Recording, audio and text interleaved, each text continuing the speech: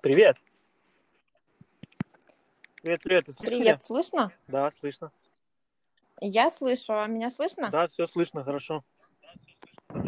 Здорово. Как там просто было подключиться? Там имя, да, просто и join. Да, там просто имя, ну, я до этого зарегистрировалась, получается, и все, то есть как бы никаких проблем. Молодец, приготовилась. Там можно было даже и не записываться на программку. Она, как я ссылку тебе присылаю, она просто там имя и Ага. подключаешься, в принципе. Ну, я на всякий Да, случай, то есть, потому что я на самом деле как с этим приложением не работала, поэтому я сделала так, как надо. да, да. Но оно классное приложение, потому что, опять, ты в Индии сейчас, да? Да. Я в Канаде, в Торонто, и запись вроде хорошо работает, все слышно, классно. Но это Это круто. очень круто, да. Так что-то рассказать людям что-то хорошее, полезное про йогу, про все, в принципе. Я из-за этого так и назвал, как бы. Потому что я не знал, Ну, я вижу, да, да, не что... знал, как его назвать, просто хотел про все болтать, как бы то, что просто делиться. Ты на телефоне, да, сейчас? Ну, да. Окей, Да. хорошо. Ну что, хочешь тогда рассказать там просто, как тебя зовут, как ты начала заниматься йогой? И я видел твой пост в начале, самый первый. Угу. Зачем йога нужна? Да-да-да. Да. Зовут меня Виктория. Фамилию всегда говорят неправильно, поэтому оставлю без нее. Нормально. Виктория Ра. Йога. Да, да, да, да, да, да. Начала я заниматься йогой сколько лет назад? Почти 9 лет назад. Угу. Это было вынужденно, потому что после рождения дочери Угу. через год я поняла, что я разваливаюсь. Угу. При условии, что всегда физические нагрузки и спорт были в моей жизни, откуда пришло много травм. А чем И ты до этого занималась? были травмы в детстве. Я занималась легкой атлетикой, где порвала бедро, Угу. связки бедра. Все. Да, было такое. Я занималась танцами, русскими народными танцами, бальными танцами. Угу. Плюсом еще из травм, которых до этого заработала, но это была просто детская травма, и причем диагностирована была она позже. Это был компрессионный перелом позвоночника, который я перенесла на ногах. Ничего себе. Это было, да, здорово. Это сбор такой Вот. хороший. Это было прекрасно. И потом еще после того, как была порвана связка бедра, то есть я поняла, что легкая атлетика, наверное, уже не для меня. Бегать я уже не смогу. Думала и начала заниматься просто фитнесом. Угу. Вот просто решила, что вот это нужно. После определенного времени посмотрела на себя в зеркало и поняла, что мускулатура, которая выходит как у бодибилдера, мне не совсем нужна. Все-таки там мне было 17 лет, и я понимала, что мне бы хотелось остаться как-никак женщиной, каковой я была рождена. Поэтому не хотелось переходить. Угу. И после этого я просто регулярно занималась для себя, и именно просто в зале. Уже йогой, да? И еще не йогой. То есть это фитнесом? пока были обыкновенная работа в зале, Угу. работа с достаточно приличным весом, но и плюсом там кардиотренировки тоже. Угу. А йога появилась уже позже, когда я родила дочь, и вот через год она была достаточно крупная. Я ее носила на одном боку, как обычно мамы это делают. Угу. И через год я понимаю, что у меня болит спина. Болит спина, болит спина. Болит ниже спины. Какие-то странные боли. То там нога щелкнет, то еще что-то. Пошла в клинику. Отправили меня на МРТ, сказали: мадемуазель, вы знаете, у вас предгрыжевое состояние, то есть наклевываются 2 грыжи. Вам осталось немного подождать, и давайте мы вас положим на операцию. Они сразу А я готовы ложить на операцию. Всегда. Ну да, но там просто были протрузии поясничного отдела, Ну, у тебя 2 серьезно же, штуки. да. Да, 2 штуки, и там было по 0,4, то есть 0,5 это уже грыжа. И поэтому мне сказали: ну ты подожди немного. Но у меня действительно было нарушение, то есть нервы были зажаты, я не могла управлять пальцами на одной ноге. Ничего себе. Ну, то есть они так как-то не особо слушались. Ну, естественно, боли, вот эти боли, которые, просто невозможны. Ну да, конечно.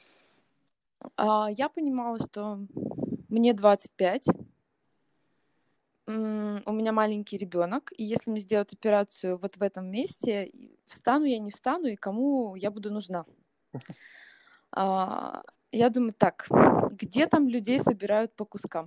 На йоге. Пошла. Это было в неродном моем городе, и я поняла, что это вот то, что я искала. Постепенно я начинала себя восстанавливать, то есть самое, что было интересное, что через год у меня уже, я пришла к тому же врачу, показала снимки, у меня диски встали на место. То есть я растянула позвоночник так, как это было нужно. А сколько ты тогда занималась вот йогой, когда начала и вот такие результаты видела? Через год. Ну, то есть через год, Ну, потому что... я имею в виду, там в течение недели сколько раз там все такое. Я занималась 3 раза в неделю, потому что, достаточно сложно было соединить, там, чтобы кто-то посидел с ребенком, потому что, маленькая была. И, вот мне было позволено вот 3 раза в неделю 100%. Естественно, я что-то делала дома дополнительно, потому что, никак. И я понимала, что нужно что-то делать, иначе все будет плохо. Ну да. Потом прошел еще год, я попала на мастер-класс по аштанга-йоге, которую я сама практикую, которую я тоже веду, и много сил на нее положено. Я поняла, что круто, это мое. Но я понимала, что тело еще не готово. После вот всей этой истории, что это тяжело, что могут быть травмы. Я начала дальше заниматься примерно точно так же, там 3-4 раза в неделю, плюс там какая-нибудь дополнительная суставная гимнастика, что-то в этом духе. И где-то, наверное, через 2 года я уже была вообще в приличной форме. А потом так получилось, что я работала в медицинском центре, а работала я вообще правой рукой руководителя, и он решил, что нам нужно что-то сделать другое, и был проект, вот как сейчас это в России больше модно, wellness-центры, вот прям где только wellness направление. На что я согласилась, и так получилось, что у нас была главная программа, это, конечно, похудение, и там групповые занятия были направлены на то, чтобы люди сбрасывали вес, но когда начался поток клиентов, и я поняла, что они же не могут, им нельзя, и у них проблемы очень похожие на мои. А я практикую уже регулярно, я уже больше и больше. И есть адекватное представление, плюсом все-таки я, конечно, пожалела, что не было медицинского образования, но получила парамедицинское образование, то есть я еще дипломированный сертифицированный массажист. Представления об анатомии уже тогда были нормальные, все было хорошо. И ввиду того, что в сфере работаю медицины, соответственно, знания всегда были. Я решила, что надо попробовать вести занятия. Попробовала, поняла, что есть результат у людей и что мне это нравится. Самое главное. Да, что я понимаю, для чего это все. И потому что, в принципе, я по образованию вообще социолог и преподаватель экономической социологии. То есть я в преподавании была, и я работала. Поэтому я решила, видимо, надо немножко другой угол найти. Конечно, каждый раз в жизни что-то помогает. Даже и думаешь, никогда не знаешь, что через 5-10 лет. Никогда не знаешь, и никогда не знаешь, где что пригодится. Конечно. Это абсолютно точно. Но еще небольшая такая предыстория. Я помню, когда я только начала заниматься, мы делали практику йога-нидры, и я увидела до этого в журнале Yoga Journal статью про Шарата Рангасвами Джойса, который является как раз-таки хранителем сейчас традиции аштанга-йоги в Майсоре, где я сейчас и нахожусь. И я почему-то так посмотрела, думаю, так. И надо же было сформулировать йога-нидри санкальпу, то есть твое четкое намерение. Почему мне в голову пришло, что я хочу преподавать йогу, и вот я у него хочу поучиться. Но мечты сбываются, намерения тем более. И получилось так, что уже потом я начала вести занятия, но я понимала, что круто, конечно, я все понимаю, у меня какое-то есть вот это ощущение людей, но нужно профессионально расти. Я закончила курсы преподавателей, причем достаточно такие они были очень плотные. Нас гоняли по той же самой анатомии, йога-терапии и, естественно, различные направления йоги. Ну, то есть там мы попробовали на себе все. Мгм. Сдавали экзамены, после чего я стала прямо совсем очень плотно преподавать и преподавала в достаточно приличном количестве. Я сама родом из Екатеринбурга и преподавала в нескольких центрах.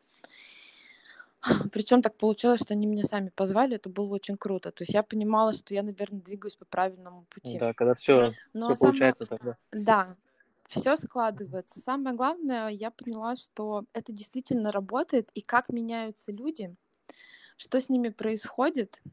И к каждому своему ученику я очень трепетно отношусь, потому что я со многими до сих пор сохраняю связь, потому что мне важно, чтобы они это сохранили. Потому что главная мысль в йоге все-таки, я вот об этом писала, что вот мы все какие-то недоразобранные, либо недособранные. У нас то реально, то хвост отваливается, то еще что-то. Но, конечно, самое важное, что у нас сейчас совсем другой образ жизни, к сожалению. Все проблемы начинаются с позвоночника. Да, все следим. Все оттуда. Да. Все оттуда, включая даже вот у нас девочки обычно все: ой, я себе что-нибудь подколю, все будет классно. Ну, Сначала осанку исправь, потом можешь что-то делать, потому что чтобы мы не кололи в лицо, гравитацию никто не отменял. Если позвоночник не прямой, все пойдет вниз в любом конечно, случае. это... То есть это Да, говори. очевидно. Это очевидно, и на самом деле больше всего проблемы, конечно, вот как мы обычно все говорим, все болезни от нервов, но это так. То есть стресс, наши гормоны стрессового ответа, да, то есть там нами управляет кортизол, это 100%. Вопрос, как его применять. И самое важное, можно, допустим, обычно все же тоже про йогу думают: боже мой, это, наверное, вот эти ребята, которые там сидят, медитируют, поют ом, Мгм. какая-то секта, и никто ничего не делает. На самом деле нет. Пятку за голову надо Всегда ложить всегда обязательно. Да? да. Вот. На самом деле я всегда стараюсь объяснить, что и даже когда ко мне на занятия попадают прям совсем новички, они там опасаются, Мгм. но потом они совсем по-другому на это реагируют, потому что я все-таки за то, чтобы мы сначала научились работать вот с тем, что нам дано, вот этот вот кусочек мяса, который называется наше тело физическое. Вот давайте мы его в форму приведем, чтобы мы были здоровы, чтобы мы функционировали, а тогда уже можно потом говорить о том, чтобы заниматься какой-то духовной практикой. Но это все равно идет все Да, вместе. всегда, И как бы, я никогда не делил, есть курсы, когда проводят там духовные, Мгм. материальные, но как бы мы живем в Мгм. духовном и Мгм. материальном, это одно и то же. Мгм. Да. 100%. То есть это до смешного. Вот ты начинаешь работать с тазобедренными суставами и работаешь сразу же с гневом. Вот если сидит человек в позе хотя бы просто скрещенные ноги по-турецки и коленки в районе ушей, Мгм. 100% гарантия, что очень вспыльчивый, вздорный и такой тяжелый Мгм. персонаж перед вами. Только у него начинают ползти коленочки вниз, ближе к земле, заземляется, все, спокойствие, только спокойствие. Это работает. Как геометрия, По мне часто женщине, кажется, это да. смотришь на все, вот как планета даже висит, как бы Солнце, Луна, Да. непонятно, да? Также наше тело, оно как бы тоже показывает какую-то определенную геометрию. Если правильная геометрия, то все будет правильно работать. Не знаю. Конечно, конечно. И плюсом еще вот это очень сильно видно. То есть вот по женщинам сильно видно. Если позвоночник не гибкий, если не может наклониться вправо, влево, вперед, назад, ну вот такой же характер. Есть проблемы. Да. Плюсом еще, ну, вот у нас обычно все что-то говорят про чакры, ну, все очень просто, как я тоже обычно объясняю. Вот у нас есть электричество, да, вот наша энергия, ну, никто же ее не отрицает, правильно, все же об этом говорят. Мгм. И вот у нас есть вот эти тумблеры, которые 7 чакр. Просто в ведической философии и йоге они очень наблюдательные были ребята. И вот если подумать, и если просто провести параллель, что все чакры абсолютно четко соответствуют чему? Нашей гормональной системе, органам, которые нашим железам. Да, то есть как бы Мгм. там Да-да. начиная там со всего. То есть это же все логично. Вот это все логично. И если есть дисбаланс там, просто вот в органах, соответственно, и ползет дальше. Ну, то есть я не знаю, почему люди думают о чем-то дальше, если Ну, можно с точки зрения физиологии все конечно, объяснить. это все, да, все даже взаимосвязано. Просто как-то, не знаю, какие-то тренинги, что ли, кто-то проводит и начинает это чересчур, как бы, К сожалению, да. Это какие-то сказки история рассказывать, и про... все. Да. И непрактично получается. В повседневной Это жизни не история поможет. про псевдоучителей, да. И вот почему для меня было важно, скажем так, вот, относительно популяризировать йогу, потому что важно, чтобы вернулись обычные движения в комфортном виде, чтобы ты мог наклониться и не чувствовать, что у тебя отнялась спина, чтобы ты потянулся за, не знаю, падающей тарелкой и потом не остался без плеча, да, на Мгм. неделю, как это обычно бывает. Чтобы можно было балансировать на одной ноге, например, надевая бахилы, и не упасть. То есть возвращается бытовая ловкость. Это важно. Чтобы ты, если подскользнулся, чтобы не сломать ногу, а ну, просто легкий дискомфорт Мне кажется, люди какой-то испытать. привыкают к какому-то вот с каждым возрастом, например, теряется гибкость, люди просто привыкают и думают, что ну, я всегда таким был. Нет? Нет, они просто думают, что ну а что, возраст ведь идет, ну я же не Да, тоже, молодею. тоже так может. Да. То То есть есть, вера, да, то есть вера это в на возраст. процесс, да, на процессы старения. Ну, это как обычно еще про йогу, что там я не могу заниматься, потому что я там толстый, потому что я низкий, там, пардон, у меня тяжелый зад, у меня короткие руки, там какие-нибудь короткие, ну вот Вот все знаешь, что плохо. классно с Инстаграмом Всё. сейчас? Можно найти любого человека с любой формой Мгм. и показать фотографию, Мгм. видео, как, что человек делает. Любому. Да, да. Да, и поэтому, когда мне что-то говорят, ну, это неправда. И самое важное, то есть я сама сейчас не особо, скажем так, тоже временами здоровый человек, так получилось, что даже у преподавателя по йоге может организоваться артрит, но это просто из-за смены климата Ну, постоянного. Вот и все. это Но, мы все люди же, это все проходят через да, какие-то процессы.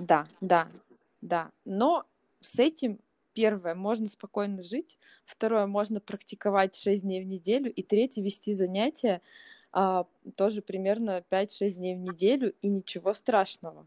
Вопрос в подходе, вопрос к тому, как вы относитесь к себе. Это опять-таки тоже возвращаемся к йоге. Да. В йоге главная задача научиться себя слышать. Не просто, что у меня вот там хвост отвалился. Почему? Что болит конкретно? Какое положение неправильное? Что я делаю не так? Просто чуть-чуть сконцентрироваться. Ну, внимание А просто мы же не... уделять. Да. Внимание, да, да, вот и все. То есть как бы занятия йогой учат слышать себя, Мгм. свое тело, что вот там не так. Потому что иногда у нас есть ошибочные представления. Ну, и начнем с того, что тоже обычно говорят, вот это там что-то больно или еще что-то. Ну, ребят, но в любые события в жизни, любые, включая работу с телом, если ты что-то меняешь, нам приходится проходить через какие-то испытания. В данном случае болевые ощущения, и это нормально. Тело меняется, оно начинает испытывать дискомфорт, оно посылает сигналы. Мне больно, мне неприятно. И, естественно, ему комфортнее ничего не делать. Но день за днем, раз за разом, занятие за занятием, все меняется, и прогресс — это самое крутое, что можно видеть у учеников, у моих, например, когда они просто сами в шоке от того, что они сделали. У них открываются глаза, такое счастье, уверенность в себе, и самое главное, что вот эта уверенность в себе, она распространяется за пределы коврика 100%. Это и есть просветление. 100%. Мы Да, маленький, у нас каждый день абсолютно может быть точно. какое-то просветление у нас происходить, правильно? Всегда начинаешь чувствовать Абсолютно. себя лучше, это чем не просветление. Это сто Здорово. процентов. Пускай оно касается банальных таких вещей, там, я не знаю, ты сделал баланс на одной ноге, держа вторую в руке и думаешь, круто. Да, круто. Не знал, что могу Не так, все да? же так могут. Да, Да, и не все так могут. Это же объективная реальность. То есть не все так могут, а я могу. конечно. А почему я тогда не могу сказать все, что я думаю, не знаю, там, о том, что меня там, не знаю, на работе начальник как-то ущемляет? Я тоже могу. Да. Это помогает. Это вот прям, это как обычно сейчас очень любят говорить, это модно, выход из зоны комфорта, и это действительно так. Ты расширяешь свои границы и представление о себе, своем теле, конечно, в первую очередь, но потом вот как раз-таки мы выходим на уровень головы. Что там происходит? Что у нас происходит с эмоциями? с нашим состоянием и как мы вообще относимся потом к миру. Мне кажется, это какой-то натуральный или, не знаю, как по-русски сказать, процесс такой, который, когда тело легкое, тогда Да, то натурально и мысли уходим чуть легкие. дальше, получается, и тогда мы работаем над умом. Конечно, Здорово. Ты конечно, в Екатеринбурге преподаешь или ты надолго в Индии? Как получается? Я живу на 2 страны. Так То получилось. есть и там преподаешь, как бы? А в Индии я не преподаю. В Индии обычно я сама просто учусь и сама практикую. То есть это сейчас у меня, получается, история продолжается 2 года Мгм. такой Ты с жизни. дочкой там? Но сейчас дочка не полетела со мной, потому что она учится, она здесь в школу не Мгм. пошла, потому что она очень сильно отличается от индийских детей. Мгм. Она высокая, светловолосая. Ну, хотя где-то говорят, в Индии на И севере, где-то там в горах, блондины тоже как бы есть. Да. да. Но мы живем на юге, Ну да, поэтому здесь-то вот прямо классическое да, да. представление, да, о том, как выглядят граждане этой Мгм. страны. Поэтому она привлекает внимание, ей это, сначала нравилось, а потом начало раздражать. Но это нормально. Я помню, я был в Индии, меня со И мной фотографировали. да. То есть там все просят сделать селфи, все остальное, и ты от этого устаешь. И поэтому, ну, она как-то так в этот раз сейчас не поехала. А у меня снова обучение, поэтому я полетела, и у меня здесь муж, у меня здесь собака. Ну, здорово. Потому что муж у меня заканчивает здесь учиться, он учится в Майсорском университете в аспирантуре.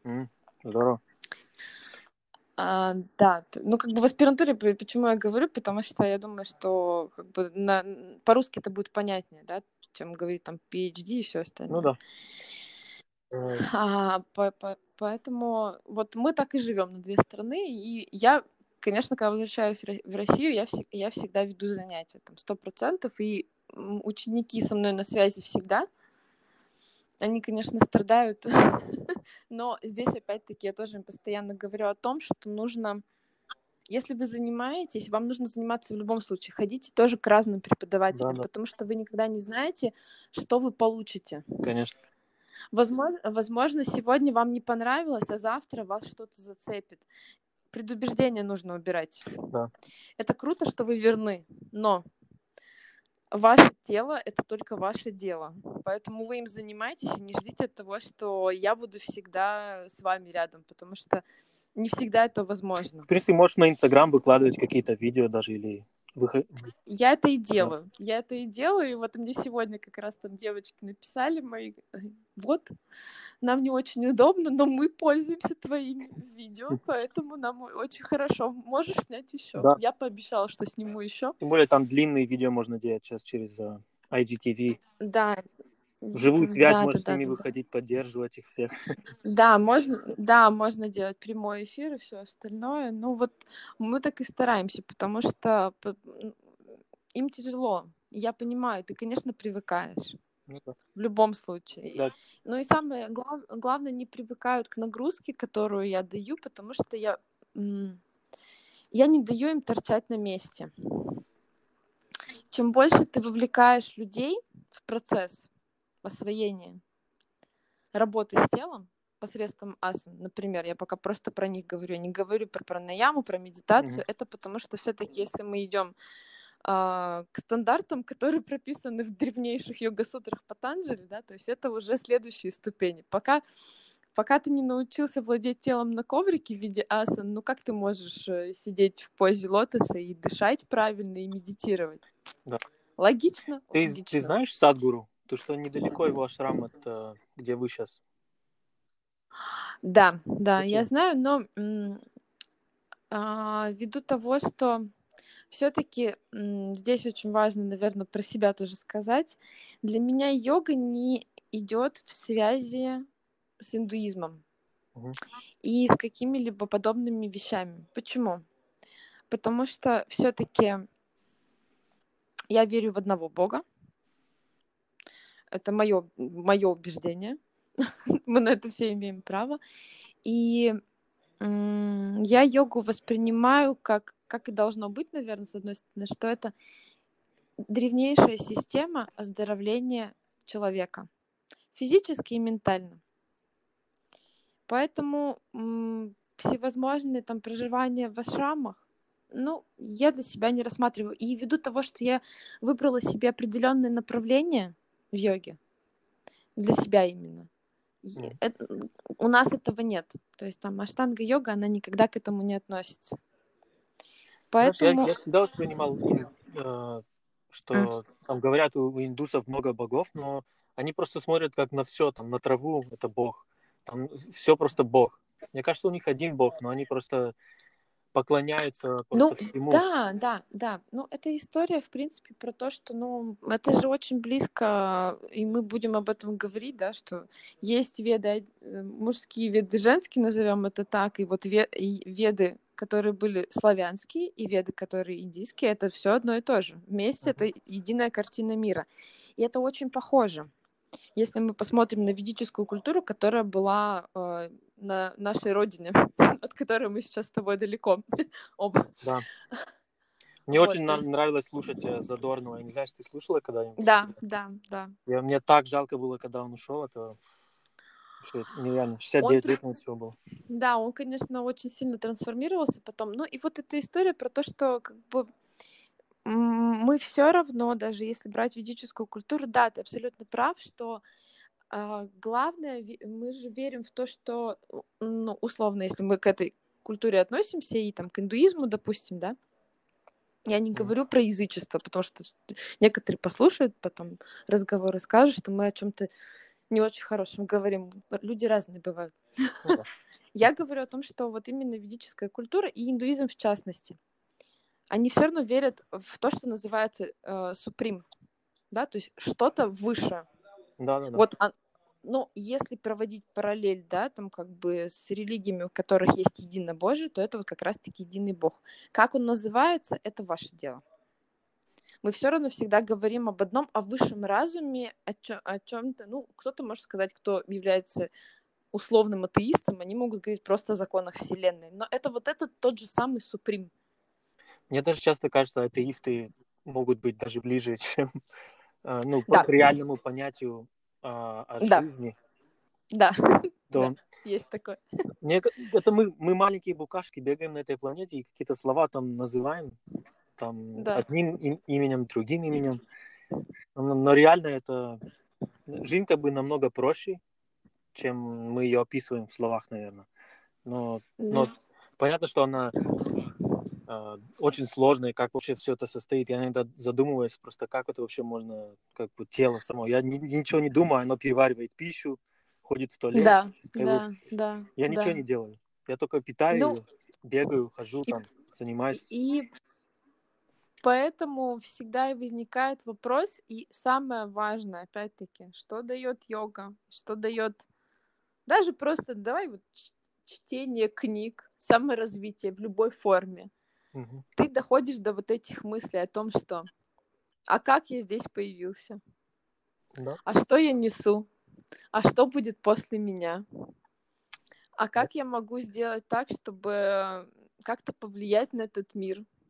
Это не в плане того, что я хочу стать директором мира. И, конечно, Нет, это просто как это в бы плане того, что внимание. какой след останется, и что я делаю полезным. Это мы возвращаемся к карма-йоге, да? Угу.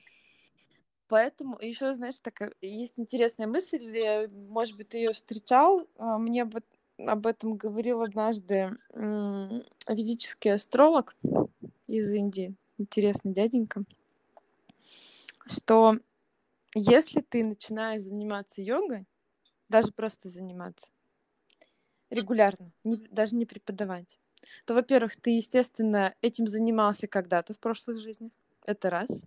А два, что ты чистишь карму своего рода на 3 поколения назад и на 3 поколения вперед. Может быть, но мне кажется, сейчас такое время, что настолько все открыто. Через Да. YouTube, через Instagram. Я как бы можно согласиться с этим мнением, но я недавно начал, потому что я и астрологией тоже сам занимался. Мгм. И как я даже карты читал, я консультировал. И вот Мгм. как-то отошел от этого, потому что понял, что, кажется, сейчас мир как бы это работает. Она работает, и мне намного интереснее было рассказывать про как в принципе, и основываться на настоящем времени. Потому что я видел много астрологов, они что-то советуют, но часто люди приходят по предназначению знать, где мне работать. Да, То есть не про да, жизнь, это как бы, самое важное. да, не про Да, жизнь целиком разобраться, а просто предназначение. Многие астрологи не знают, чем заниматься, потому что профессии новые появляются. да, и это тоже. Но я помню, как мне вот этот чудесный дяденька сказал, и тогда я только начала заниматься, кстати, йогой. У нас была встреча. Случайно. Но здорово. И он Здорово. мне просто, и он мне просто сказал, твое предназначение. Я его не спрашивала. Мне было неинтересно. Мгм. Вот честно. Мгм. Он говорит, твое предназначение учить и лечить. Здорово. Я так мимо ушей, пропустила, потому что я думаю, ну как, я же вроде бы в мед я не пошла, хотя могла, потому что часть семьи врачи. Мгм. Но Думаю, так, странно. Но вроде бы преподаватель, но думаю, ну сейчас я не преподаю, и пока не знаю, пойду ли я снова преподавать в университет или там куда-то еще. А потом меня осенило, когда я начала, и когда я уже вела йогу года 2, я думаю, вот же оно. Так вот же оно. конечно, Вот оно, учить и лечить. да. Думаю, да. Но слово heal, Ну вот, английское слово heal, оно мгм, это слово мгм. hold, то есть целостность. Да, Я не знаю, лечить, я не знаю, целительство, я не знаю по-русски как бы. Но да, да, сам факт, да, то, что любое как бы правильное лечение, это познавать или иметь какой-то образ жизни более целостный. То есть да, любой человек, в принципе, он лечит и, ну, даже сантехник какой-то, он в какой-то степени он делает нашу жизнь более целостной. То есть это конечно, получается, конечно. Он исправил да, недостаток, у тебя да, прорвало да, трубу, ты находишься в стрессе. да, Пришел не психотерапевт, а пришел сантехник дядя Коля. да, Дядя Коля перекрыл, все сделал, и ты себя чувствуешь спокойным, расслабленным, и дома все хорошо. да. Абсолютно точно. Давай, Абсолютно да, точно. давай заканчивать на этой хорошей ноте. Я думаю, ты классно рассказала все. Может, как-нибудь еще раз надо записать что-то, когда появятся интересные мысли. Что ты думаешь еще про М. аудиозапись, как вот, если кто-то наушники одевает и делает йогу, прям по записи. Не... А, Это, конечно, по записи ограничивает, но... это сложно. Я объясню почему. Самое важное в йоге это корректное выполнение. Мгм. Потому что вот если брать, допустим, того же самого БКСа Ингара, йога Ингара построена на том, что ты отстраиваешь асану до направления ногтя, да? То есть очень важно понимать, что ты делаешь. И иногда, возможно, для некоторых это нормально. Мы же знаем про людей, да, которые там визуалы, аудиалы и кинестетики. Мгм.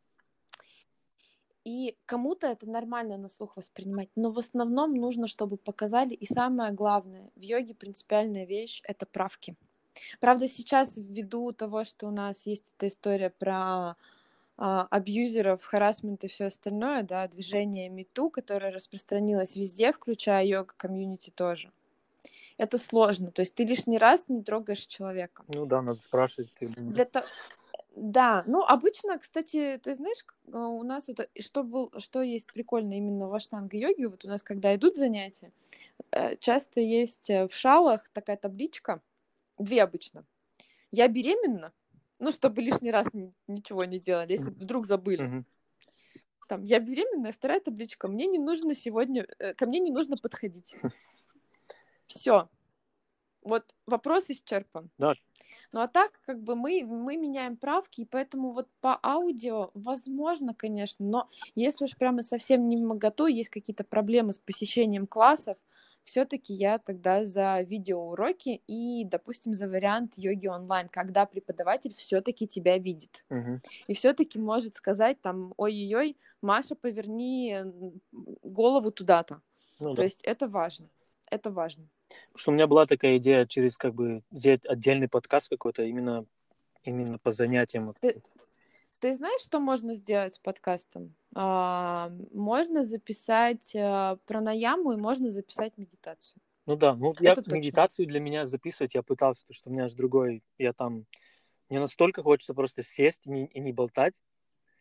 Я просто по работе так столько болтаю, и пишу, то Верю. когда в медитацию хочется мне сесть, я не хочу не записывать. Я столько пробовал, у меня пару друзей тоже записывают медитации. Ну, они как бы там так, дышите, не дышите, когда говорят, там что-то говорят. Мне хочется просто сесть и ничего не говорить. И ничего не Да. говорить, Ни согласна. музыку, Ну никого вот не слушать, ничего, просто сесть. дыхательные техники точно можно. Пранаяму точно можно записать аудио, потому что там нужно, чтобы объясняли. Больше ничего делать не нужно. Да. Хотя я пробовал Там... некоторые приложения, которые, по йоге, которые я учился, и там есть час-полтора, целый урок. Вот когда ты знаешь этот урок, ты уже заходил в йогу, в студию, делал его, и потом аудио слушаешь, как бы помогает. Но надо знать Это знания, да. да. Надо знать. Надо это сделать оффлайн. В этом важность, Чтобы да. понять, Это что где 100%. тебя учитель поправлял, и потом аудио включаешь и уже делаешь как по Да, программе, по классу.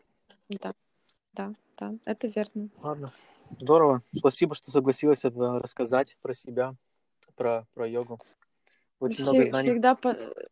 Всегда, пожалуйста. Если будут еще вопросы по йоге или, например, по обсуждению рационов питания и психологии пищевого поведения, можете обращаться. Да, давай обязательно что-нибудь запишем. Напиши мне тоже, если есть какая-нибудь идея, что-то рассказать хочется, то я буду просто сейчас стараться серьезно распространять подкаст. И как бы я хочу про все говорить, но у меня самому больше интерес к йоге, к медитации, к жизни, в принципе. То есть я буду часто периодически брать людей, которые вот как ты, которые занимаются этим, чтобы больше распространять такие знания на этом подкасте. Они нужны. Они нужны. Да. Это правда. Да, так что я напишу Чтобы тебе было еще. больше счастливых и здоровых людей, тогда Конечно. все будет хорошо. Это все, что мы хотим. Каждый человек только этого Да, хочет. Дерево хочет, да, для абсолютно. успеха, счастья и здоровья. Абсолютно верно. Это просто Абсолютно. состояние. Хорошо, Да. спасибо, Виктория, за Ну, разговор. не за что. Обязательно Не за еще что. запишем что-нибудь. У тебя как с английским, кстати? Есть? Ну, в общем-то, неплохо. Неплохо? Здорово. Но я разговариваю, у меня муж-то ведь он же не русский. Он индус? Вы Нет. там познакомились? Откуда Он из Иордании. он? Ну здорово. Да. Очень. Поэтому, есть какие-то там можно будут вопросы там, по-английски, То есть ты да. с ним по-английски Возможно, общаешься? да. И плюсом я учусь на английском языке. То есть, А. здесь в любом случае я разговариваю только так. Я вообще очень редко по-русски здесь разговариваю. Только если звоню дочери и маме, поэтому да. Я помню, дядя Но приехал в Индию, и у него английского никакого нет, но они его больше понимали, потому что он выговаривал. индийский, английский — это отдельный разговор. Да. Это отдельный разговор. Это я не с первого раза понимала, о чем речь, особенно когда что-то такое, типа там Но они произносят wherever, это, да. wherever. Да. Вот так. Он также говорил, они его понимали, а мой английский вообще не понимали. Нет. Если ты говоришь хорошо, то тебя могут не понять. Да, так и А там было. вот wherever, easy tone, что-то в этом духе, это да. Это Это комедия тебя просто. поймут сразу. Да. Ладно, Виктория, спасибо за разговор. Давай еще раз поболтаем как-нибудь. Да, конечно, спасибо. Счастливо. Всего доброго. Давай, пока-пока.